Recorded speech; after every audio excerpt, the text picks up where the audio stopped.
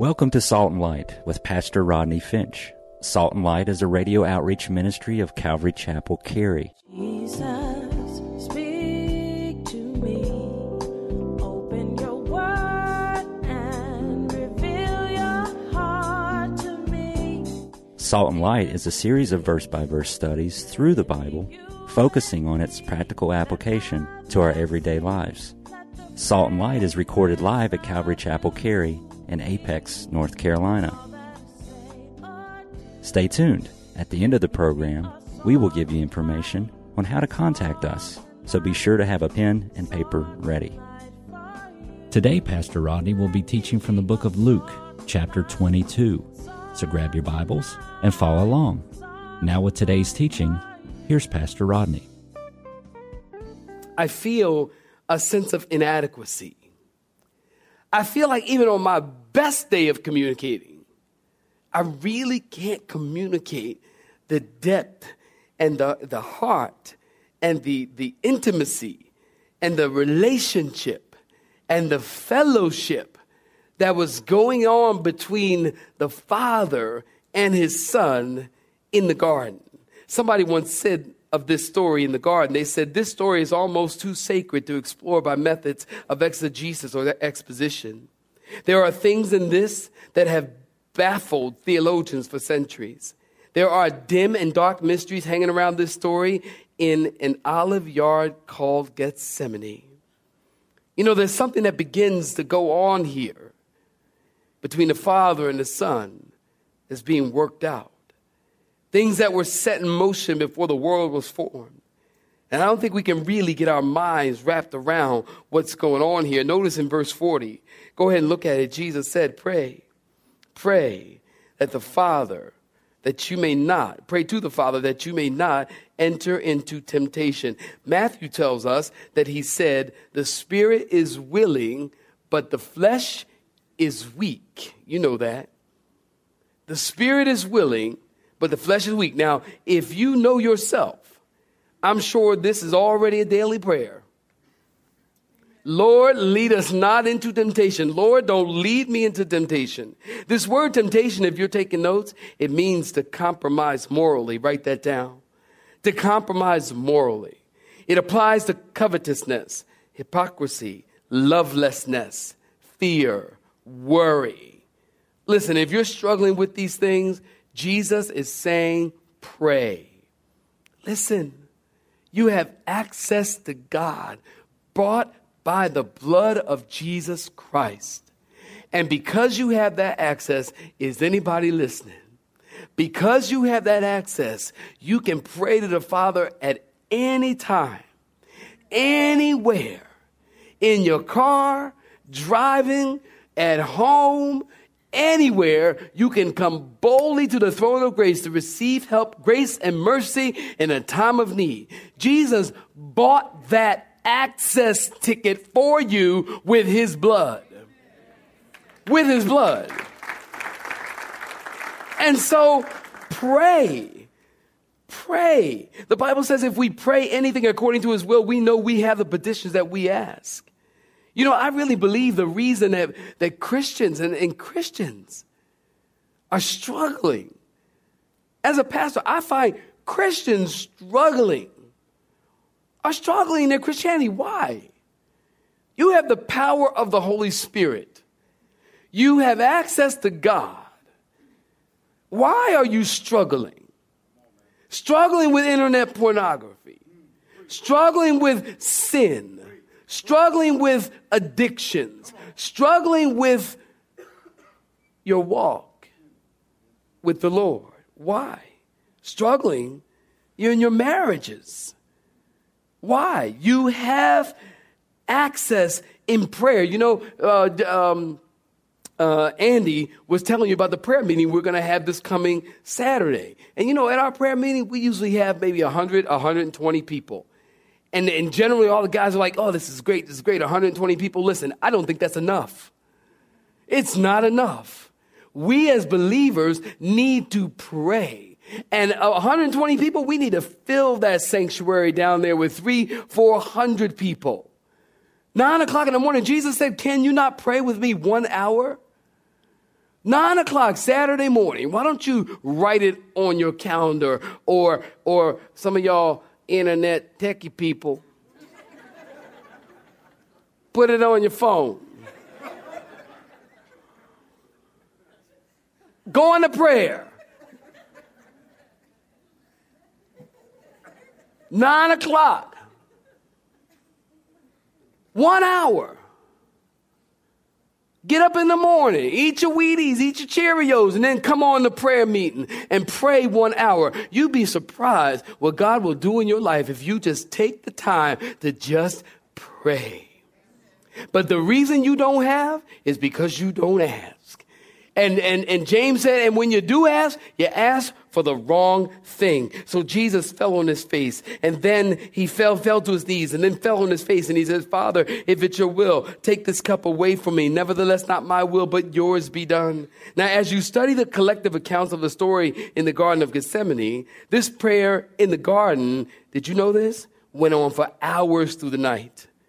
Jesus prays, he weeps, he cries, Abba, Father. He is in great sorrow and heaviness. Verse 43 and 44, go ahead and look at it. Jesus had been praying so hard and so fervently that an angel had to come and strengthen him, and he began to sweat drops of blood. I find it interesting that Jesus can stand in front of a raging sea. Listen, look at me.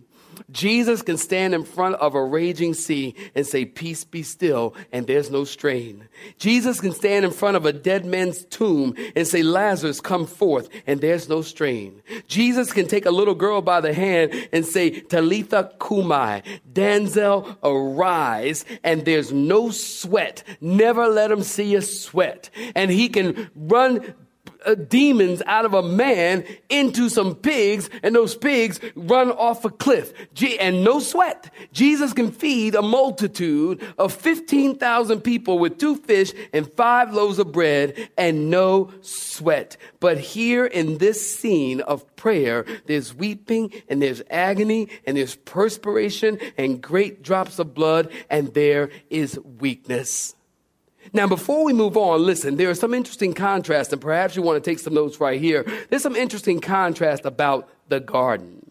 In the Garden of Eden, the first Adam rebelled against the Father's will. In 1 Corinthians 15, Paul calls Jesus the last Adam. Jesus Christ is the last Adam and submitted to the Father's will in the Garden of Gethsemane. In the Garden of Eden, the first Adam hid from God. In the Garden of Gethsemane, the last Adam runs to God in prayer. In the first garden, man was driven out because of sin. In the second garden, Jesus comes in to prepare his soul to die for sin.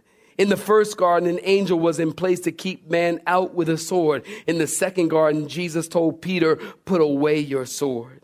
Now, in Matthew 26, it tells us that Jesus, remember I told you that this prayer went all night long. Matthew 26, anybody listening? If you're listening, say, I'm listening. In Matthew 26, it tells us that Jesus says, Father, if it's your will, take this cup from me. Nevertheless, not my will, but thy will be done. And he said that 3 times. Father, if it be your will, take this cup from me.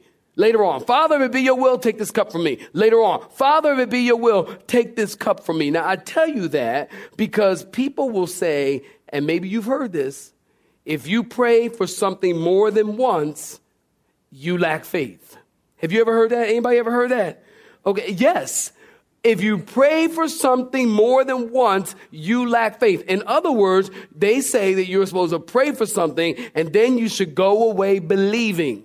And you should go away claiming it. And you should go away laying hold of it and name it and claim it and believe it and confess it. But if you pray for it twice, they say, that means you lack faith.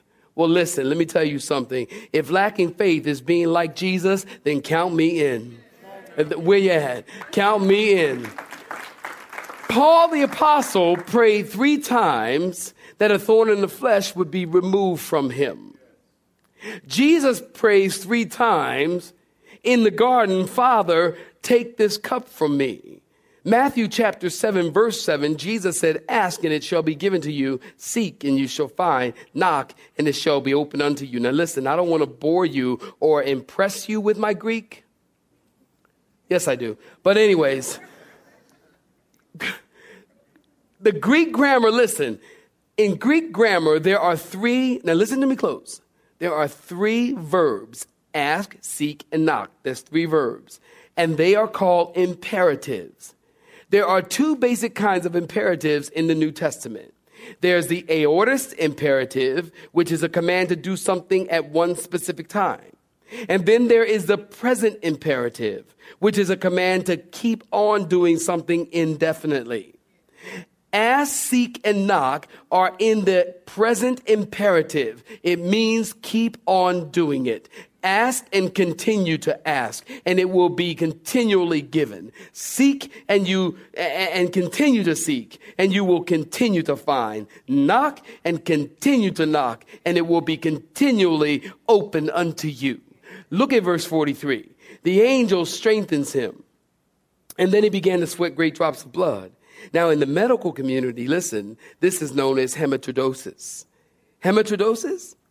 That's a rare, well-documented condition that says when a person is under extreme stress and strain, that the subcutaneous capillaries burst and blood leaks through the sweat glands. I find it interesting, saints, listen to me. It doesn't say Jesus was agonizing and sweating and the angel came and strengthened him. It doesn't say that. It says, look at it, the angel came and strengthened him and then he agonized. The implication is that the angel came and strengthened him so that he could agonize. And he's agonizing because he's begging his father to take this cup from him. It's almost like Jesus is saying, Dad, Abba, as Hebrew for father, Ima, Hebrew for mother, Dad, Abba, Father. This is the most painful, awful thing in the world. It's about to happen to me. Dad, Abba, you can stop this. You can speak a word, Dad, and turn it away. And heaven is silent. You know, we often talk about what it cost to die on the cross for Jesus, talk about Jesus to die on the cross and what it cost him. But we could take a step back. What did it cost the Father? At any time, he could have sent 12 legions of angels, which is 72,000 angels, which would come and rescue Jesus. And yet the Father had to hold back. And how could he watch that? How? I mean, as a father, think about your kids. Your kids get a boo-boo. They out riding the bike and they fall down. They come in, boo-boo. Some mothers freak. Oh my God, we got to take him to the hospital. It's just a little cut, especially on the first baby. You know how you act when the first baby comes.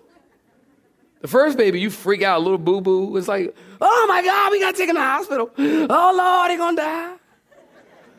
Let's anoint him and pray for him. By the time you get to the 3rd or 4th child and they have like a little fall, you'd be like, oh, please, shut up, go outside. You know what I mean? By the time you get to 4 or 5, they could break their arm, come in, the arm is hanging. You'd be like, oh, ain't nothing wrong with you. Get on outside.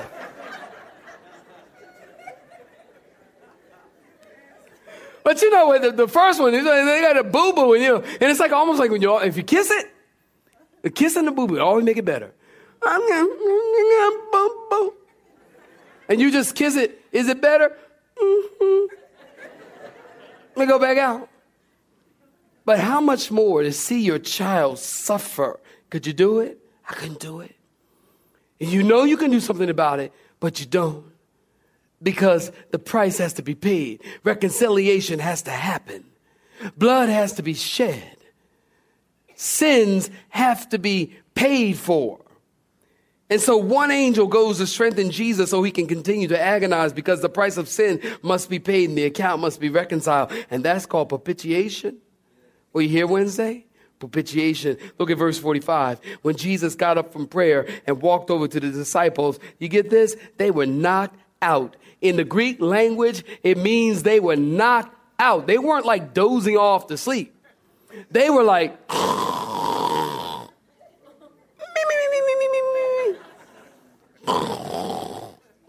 knocked out, sleeping. In verse 46, Jesus said, why are you sleeping? Rise and pray, lest you enter in temptation. So Jesus is praying so hard, he's sweating drops of blood. Matthew 26:39, write it down, says, my Father, if it is possible, let this cup pass from me. Nevertheless, not as I will, but as your will be done. Now listen, if you hear nothing else I said, listen to this. Jesus is saying, Father, if a man can go to heaven any other way, and I don't have to suffer the pain, the shame, and the humiliation. If there's any other way, Father, let's go with that. Saints, brothers and sisters, let's understand something here. Jesus did not want to go to the cross. He did not want to go to the cross. The Bible says for the joy that was set before him, he endured the cross, despising the shame. What joy? The joy of your salvation. The joy to know that someday, through time and eternity, he'll be able to look through the corners of time and see you and see me sitting in Calvary Chapel, worshiping the Lord and giving thanks to him for what he has done. That brought him joy. But he didn't want to go to the cross. He said, Father, if there's any other way, let's go with that. Nevertheless, not my will, but thy will be done. Listen, the very fact that Jesus died a horrible, humiliating, horrific death on the cross is proof positive that there is no other way to be saved. Because if there was another way, Jesus himself said, Father, let's go with that. If there was another way, the Father would have gone with that. And that's why I will flat-footedly, and any preacher worth his salt, listen. Any preacher worth his salt can flat-footedly stand boldly and say that there is no other way to get to heaven except through Jesus Christ. Yes. Yes. And people say, oh, well, there's got to be another way. Listen, there's only one way. I personally thank God there's only one way. Because I don't need confusion. I'm not that bright. I don't get it sometimes. I don't need 2 ways and 3 ways and pick door number 1. Let's make a deal. What door? I don't need that. I need one way. Tell me what way it is, and I'll go that way. Jesus himself said in John 14, you know it, I am the way, the truth, and the life, and no man comes to the Father but by me. Peter, preaching in Acts chapter 4, said, for neither is there salvation in any other, for there is no other name under heaven given among men by which we must be saved. Jesus is the only way to get to heaven. Where my people at? I want you to clap your hands. He's the only way. And listen, going to Mass is not going to get you to heaven. Going to Mass won't get you to heaven. Going to run for cancer research and Susan G. Komen running for cancer research, that ain't going to get you into heaven. You're not going to get into heaven because you give to the Jimmy V Foundation. You're not going to get to heaven because you build an orphanage of HIV-infected children in India. You're not going to get to heaven because you got a school, Calvary Chapel Training Center in India, and you help out with that. You're not going to get to heaven. You're not going to get to heaven. Listen, you're not going to get to heaven because you go to Calvary Chapel, Cary. Now, I know that's hard to believe, but you're not going to... But you're not going to get to heaven because you go to Calvary Chapel. Listen, there's only one way, and that's an offense to people. People don't like that. Well, you mean to tell me? You know you got to come in when folks say that. You mean to tell me that there's only one way to get to heaven? All the money I gave, and I'm philanthropic, and I gave millions of bucks to this, that, and the other. And I helped a lady across the street at Whole Foods the other day. You mean to tell me that my righteousness and my good works is not going to get me to heaven? And I'll tell them that is exactly what I mean to tell you. I mean to tell you that if you don't come to Jesus Christ or come to God the Father through the shed blood of Jesus Christ, you will by no means enter heaven. That's what I mean to tell you. Is that right? That's what I mean to tell you. That's what the Bible says. So you need to ask yourself, listen, what garden are you in? I come in for a landing. I come in right here. What garden are you in? The Garden of Eden or Gethsemane? Are you listening to the devil that's setting aside the word of God? Or are you listening to Satan saying, sin doesn't cause pain? No consequences for sin. Are you saying, Father, take me to Gethsemane where I can pray, not my will, but thy will be done? Do you understand something? Listen, being a Christian is not about you. Being a Christian is not about you. Being a Christian, listen, is simply saying, Father, not my will, but thy will be done. God, your will be done as it relates to my finances. God, your will be done as it relates to my children. God, your will be done as it relates to my marriage, which I'm thinking about divorcing. But Father, I want your will to be done. God, what is your will? Christianity, listen, is about submitting yourself to the will of God and allowing God's way and work in your life so that he will exalt you and you will give glory to him by your obedience and following him. That's what Christianity is all about. And I'm amazed at how many Christians don't get it. It ain't about you. It wasn't about Jesus. I thank God for that. In the garden, it wasn't about him. He could have backed out at any time. He could have backed out and said, I don't think I want to go to die for people who don't love me. People spitting on me. People ripping my beard out and playing games with me and punching me and stuff. I'll talk about more next week. People betraying me. I'd die for people like that. When the Bible says that God demonstrated his love for us in that while we were yet sinners, Christ died for the ungodly. And that's Jesus saying, not my will, but thy will be done. And if you, listen, I'll leave you here. I mean it. What does a preacher mean when he says in closing? Nothing, absolutely nothing. But in closing, if you say, Father, not my will, but thy will be done, and you let God's work be done in your life, listen, somebody once said this. They said the will of God will never lead you where the grace of God cannot keep you. The will of God will never lead you where the grace of God cannot keep you. If you say, God, I'm going to let you work in my marriage. God, I'm going to let you work in my situation, not my will, but thy will be done. God's grace will keep you, and God will help you. And in the end, God will exalt you. And in the end, you will be happy because you obeyed God and you did what was required of thee. He said to Micah, he has shown thee, O man, what is good and what the Lord requires of thee, to do justly, to love mercy, and to walk humbly before our God. That's what God wants from us. That's what God wants from you. Say, not my will, not my way. My life belongs to you. Take my life and use it for your glory. And I guarantee you, God will. And he'll change you.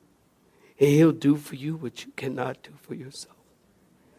He'll do for you what he has done for millions of others. Just change them. He made them new.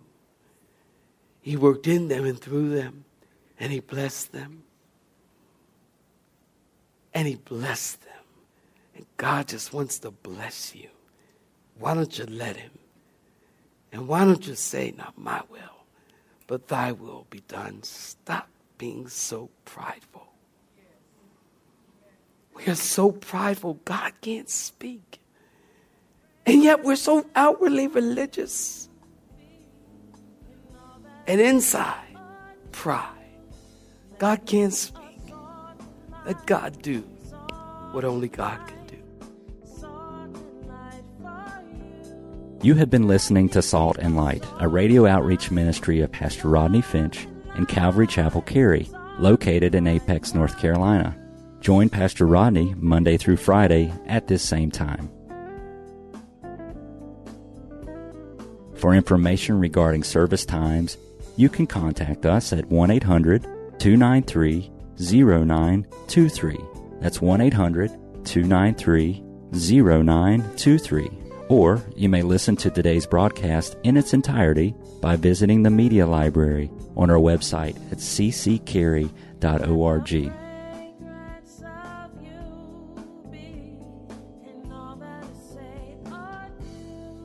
We would like to thank you for tuning in to Salt and Light and pray that you have been blessed. Until next time, may you be salt and light.